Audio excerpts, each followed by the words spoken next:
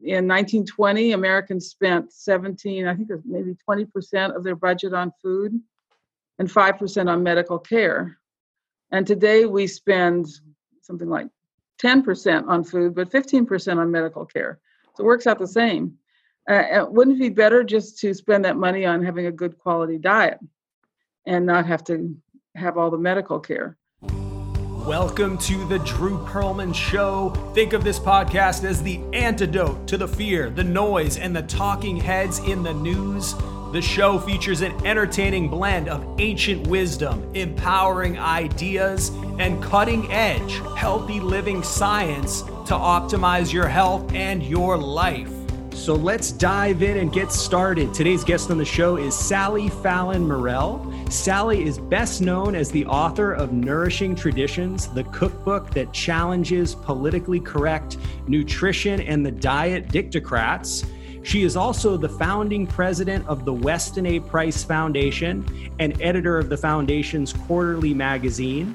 In 2009, Sally and her husband embarked on a new venture. They purchased a farm in southern Maryland. P.A. Bowen Farmstead is a pasture-based farm that produces award-winning artisan raw cheese, whey-fed woodlands pork, pastured poultry, and pastured eggs. And Sally also has a new book on the way that you can pre-order called The Contagion Myth. You can get that on Amazon. Welcome to the show, Sally. Thank you. Thanks for having me. Oh, it is an honor. So, Sally, I've heard you talk a little bit about some of your health challenges that you had when you were a kid. And how did you come to discover the Nourishing Traditions way of eating, particularly with all of the nutritional misinformation that's out there in the world? Well, I kind of figured out myself that if I ate a lot of fat at each meal, most of my health problems went away. The fatigue, the kind of flightiness, not being able to concentrate. And I never was one to believe what anyone told me anyway. I was always kind of that way. And I was fortunate to grow up in a family where we did eat real food, and my mother always used butter, so I was using the right kind of fats. Then I spent a year in France, and in France I discovered pâté, which is like, to me, the most delicious food on the planet. And so I had already been eating this way, a rich diet. I wasn't afraid of fats. And I then discovered Dr. Weston Price. I read his book, Nutrition and Physical Degeneration, in which he shows the beautiful health and wonderful teeth of Native people. And these people always had a nice, rich diet. Lots of animal foods, lots of organ meats, and lots of fat. So I was, it kind of confirmed what I was already doing.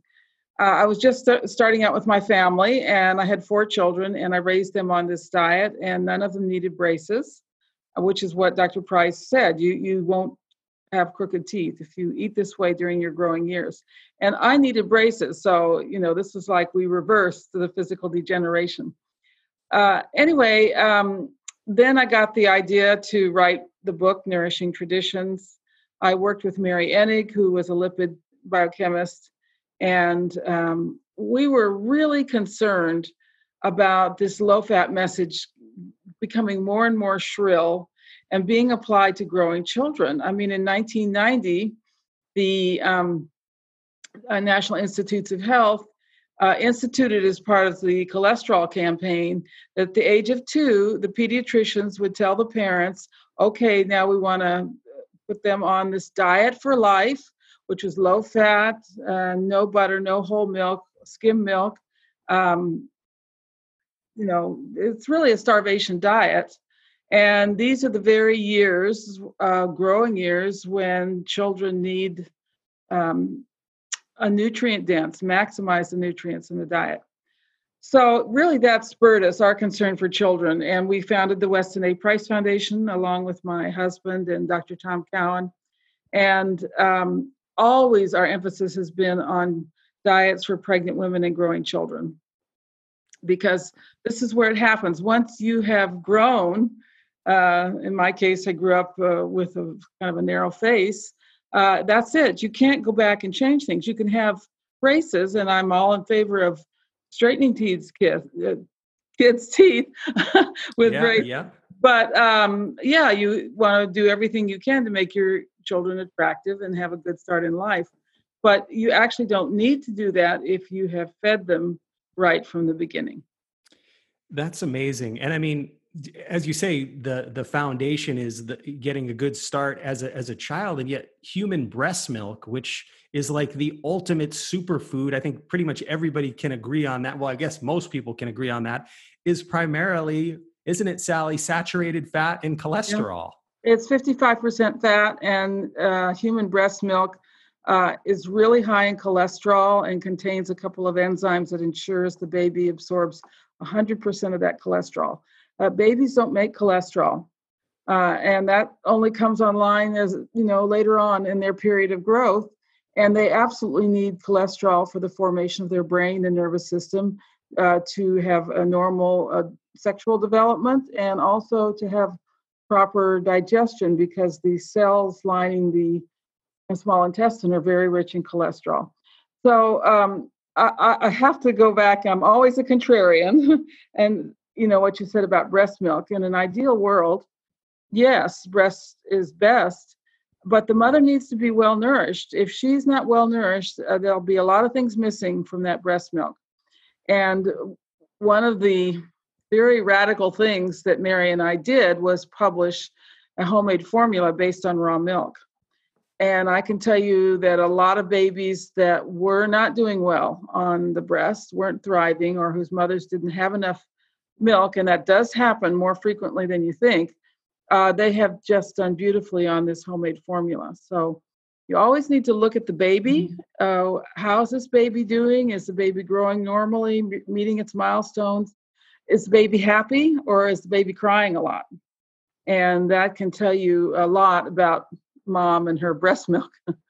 Absolutely. Sally, since you're on the show right here, I'd love to bust a few myths, because so many people are just, when you tell someone that it's okay to eat animal fat and cholesterol is good, and you need it, your body needs it. People will look at you like you've just Like you're told them that the crazy. world. I'm Yeah. sorry. Like you're crazy. Like you're crazy. Yeah. But you went back to Weston Price, who was really the sort of started this whole thing back in the 20th century. That's not what he found. I mean, he found diets around the world that were rich in saturated fat. Maybe if you could just bust a few myths as far as saturated fat and cholesterol. Well, saturated fat is the type of fat in animals and in tropical oils, and the main type of fat. What's in the vegetable oils is there's very little saturated fat. And what happened was, when these vegetable oils came online, they are completely new to the human diet. And oils from soy, canola, corn, all of this. The industry embarked on this advertising campaign to convince the public to use their oils instead of the animal fats that we had always used. I mean, what did we use before we had vegetable oils? Some people did have olive oil, but even in those places, they cooked in lard and they ate butter, or they fried in beef tallow or lamb tallow. And these are the healthy, stable fats, and the ones we should be eating. I think people really need to get a grips on the notion, or on what's happened. This anti-fat animal fat campaign is an advertising campaign of the vegetable oil industry. And the vegetable oils are so much cheaper than the animal fats that this is what sustains the processed food industry. Excellent. Sally, a lot of people are talking now about the immune system and wanting to strengthen their immune system, viruses, pathogens. And I know maybe we can get into that with your contagion myth, but, for the immune system needs cholesterol. It absolutely fundamentally, maybe if you could speak to the importance of these rich saturated fats and cholesterol for the immune system. Yes. And of course, when we talk about the immune system, Dr. Cowan and I, we're talking just about the ability to withstand toxins and to be healthy, because we're arguing that viruses and bacteria are not what make you sick. So, but sometimes bacteria produce poisons. under certain conditions, bacteria produce poisons. And then, yes, a healthy immune system helps you deal with those poisons. Cholesterol is very important in this process, but even more important is vitamin A. You absolutely need vitamin A for a healthy immune system. And we get vitamin A from animal fats. We don't get vitamin A from plants. Now, I know that that's what they say. You can get vitamin A from carrots and tomatoes and everything. But what's in plants is carotenes. And carotenes don't do the job. We can convert some of those carotenes. About 50% of the population lacks the enzyme for converting carotenes. And we can overdose on carotenes too. So what we really need is the true animal fats, and that's what we get from butter and egg yolks and liver. And of course, this is why we promote pasture feeding of livestock, because that maximizes the levels of these special vitamins that are in the fats: vitamin A, vitamin D, and vitamin K. Okay, Sally, you may have just answered it, but if so many people right now are just breaking down physically, they're not nourished. I mean, you literally wrote the book, Nourishing Traditions. Yeah. So if someone was sitting with you right now and they were malnourished and they were breaking down mentally, physically, what would you advise them to really get back to a Nourishing Traditions diet? It's so hard, Drew. It's so hard when people are not used to eating this way, or frightened to eat this way, or have really chaotic eating patterns and won't cook, won't prepare food, and just are kind of grabbing snacks all the time. It's a challenge. It's a challenge. But there's a few things that you can do. One is just switch to butter. Put butter on everything. It's the world's healthiest fat. It is, after all, the fat in nature for the growth and development of all mammals, including humans. So it's a healthy fat. Don't use the vegetable oils. One of the first things I teach people is to make their own salad dressing and not use those bottled dressings, which are just bottles of garbage. And you make your own salad dressing with olive oil, good olive oil, and vinegar and mustard or whatever you want to use. But learn to make your own salad dressing. Use butter. My husband and I, we cook in bacon fat, and I can tell you it's a very stable, healthy fat, and it sure does make food taste good. The nice thing about our diet is there's actually no renunciation on our diet. You don't have to eat kale smoothies or skinless chicken breasts or anything unappetizing. You can have all the fats you want. You can eat the skin on the chicken. You can have butter on your sourdough bread. You can have eggs and bacon for breakfast. So it's a very nourishing, fulfilling diet. And I think I've had a lot of people tell me when they started on this diet, well, first of all, they splurged. They had given themselves permission to eat fats, and then they kind of couldn't stop eating fats. But that goes away after a while. And then all of a sudden, you find that your eating habits become a lot more or a lot less chaotic. You find if you eat a good breakfast with all the good fats, you actually don't even think about food until lunchtime. And the same with your lunch and your dinner. So this kind of eating does kind of slow down and organize your body's appetite and feelings of hunger and so forth. Would you say that Nourishing Traditions is really going back to sort of the ways of our ancestors? Yes. So we started with Weston Price. What did he find? He found no junk food in these diets. All the diets contained animal foods, and the diets were very nutrient dense.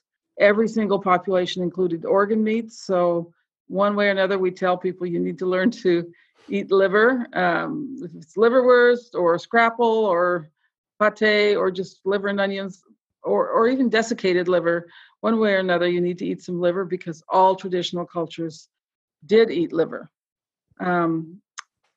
So where was I? So those things come from Dr. Price, but there's some other principles that we add in. One is the principle of unrefined salt.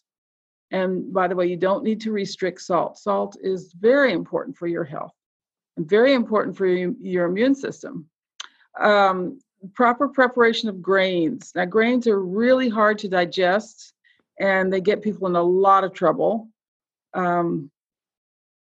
But if they're prepared properly, like a beautiful sourdough bread or soaking your oats overnight, there's a great sourdough pancake recipe in my book that's truly easy. These are the kind of things that can make you fall in love with grains again. Fermented foods are very important. Always getting some good bacteria every day in your diet with sauerkraut or whatever.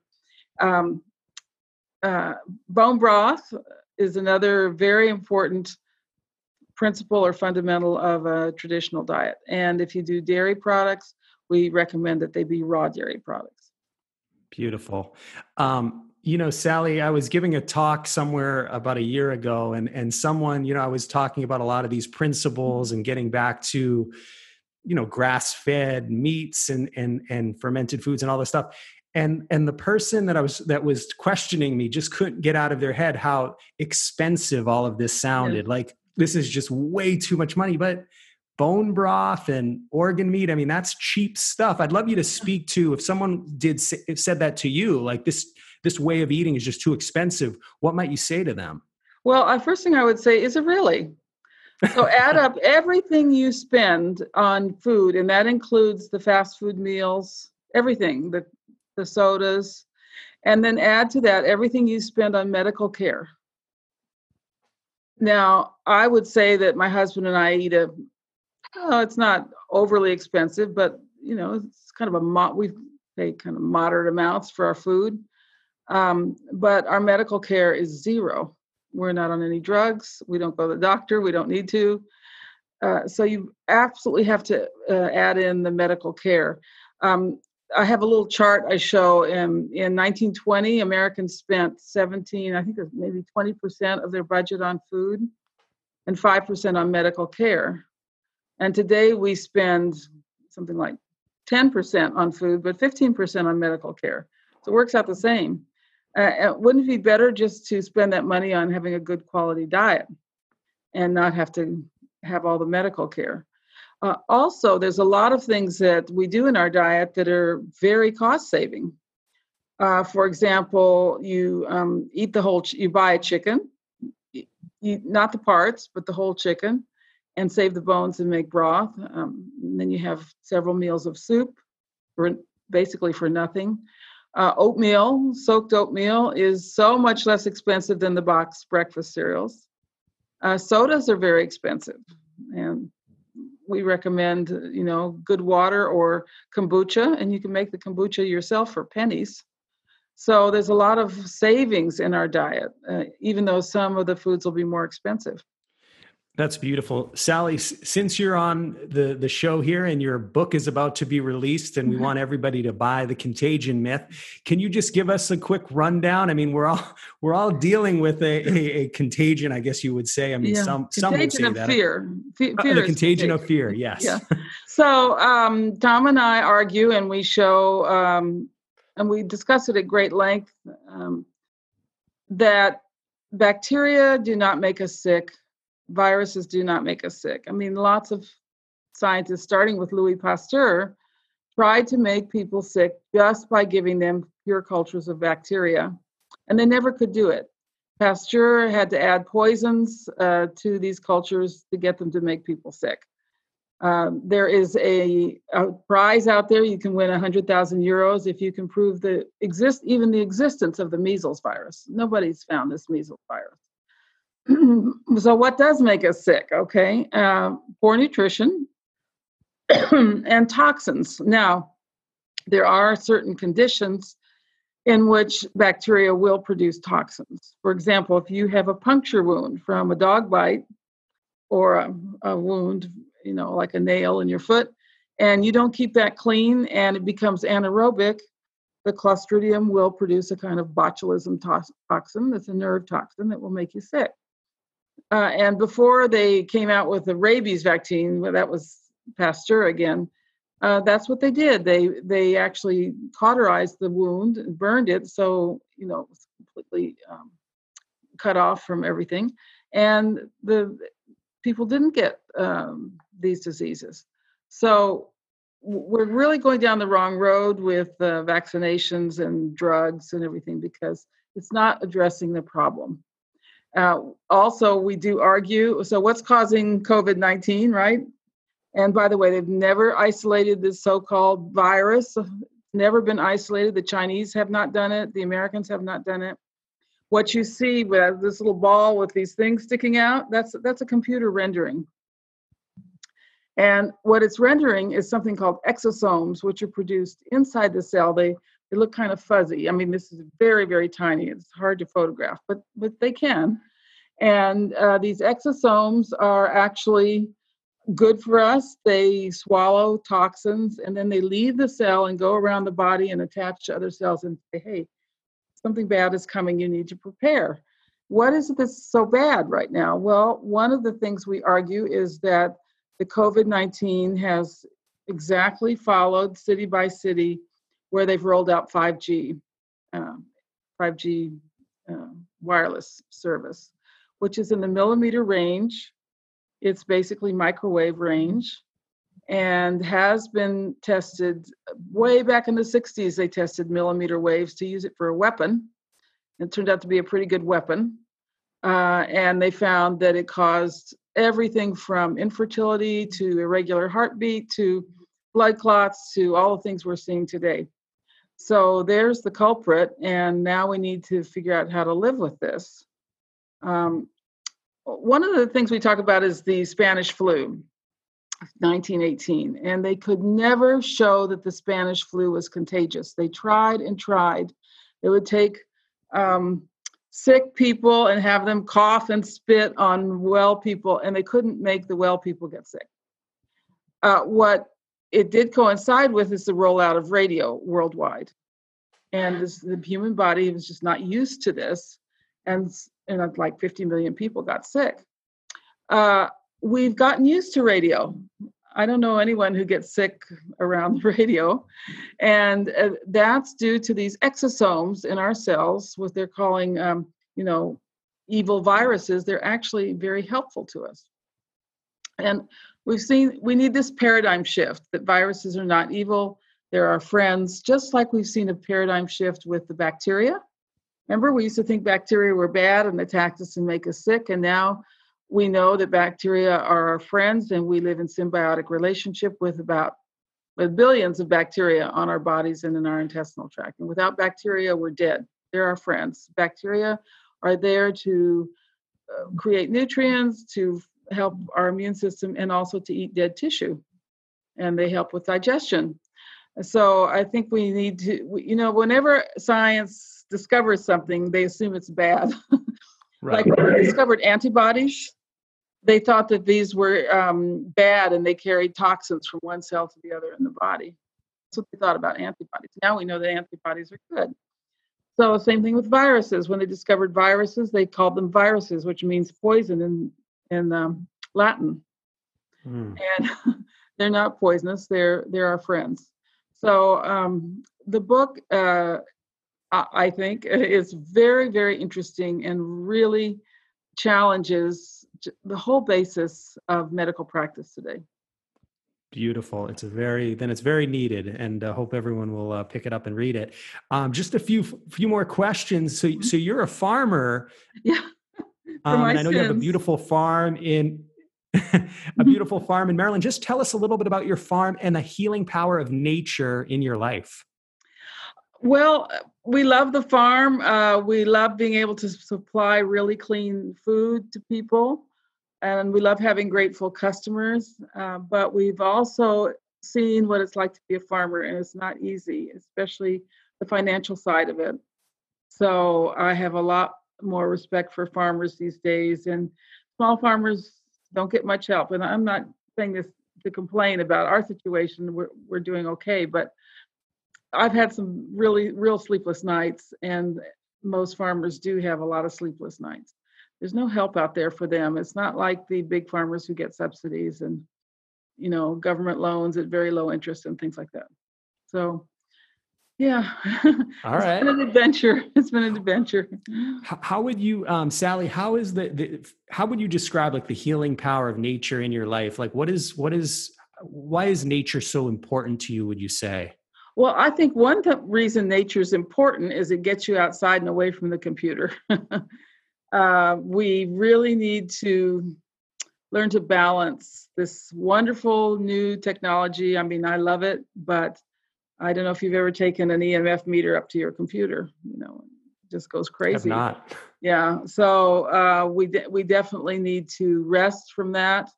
One of the things we talk about in our book, The Contagion Myth, is how important it is to not have any of this going on when you're sleeping. So you turn off your Wi-Fi. If you can turn off all the power in your bedroom, even an alarm clock by your bed is not good. You want to try to get your sleeping environment as if you are sleeping in nature in the outdoors. Maybe not with all the bugs, but okay, that's great. That's great. Sally, do you have any daily practices that you use to keep you grounded, centered, and a bit more peaceful?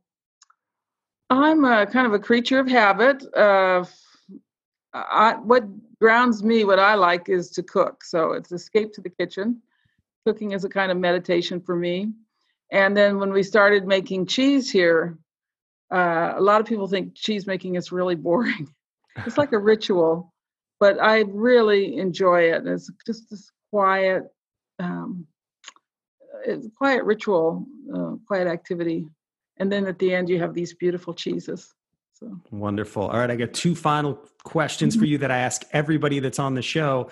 For anyone listening who's feeling a little powerless, a little hopeless about their life and their future, if they were sitting with you and you had to recommend one thing, what might be something that you would tell them to hopefully take their life in a new direction?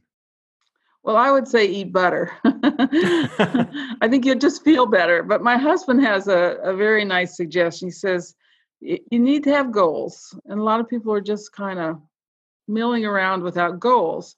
So think of a goal and write it down and put a date on it and put it on your refrigerator. And hopefully within 6 months, you will have accomplished that goal. Great. Human beings need to be working towards something, finishing something, accomplishing something, even if it's just giving your house a good cleanup or whatever, but we all need goals. Great. Sally, last question. If you had the opportunity to travel back in time, say 45 years or so, what might some words of wisdom from your current self be to your younger self? Oh, dear. Well, I would have told myself, don't eat so much sugar. I was a sugarholic. And I would have told myself that if you eat a really good nutrient-dense diet, you won't crave sugar, which is what I learned for myself. So yes, that's what I'd tell my younger self. Sally, thank you so much for being on the show today. Thank you so much for having me. Thank you for listening to the Drew Perlman Show. I hope you enjoyed today's episode. In the words of Mark Twain, 20 years from now, you will be more disappointed by the things you didn't do than the things you did do. So throw off the bow lines, sail away from the safe harbor, and catch the trade winds in your sails. Explore, dream, discover, and stay well, everyone.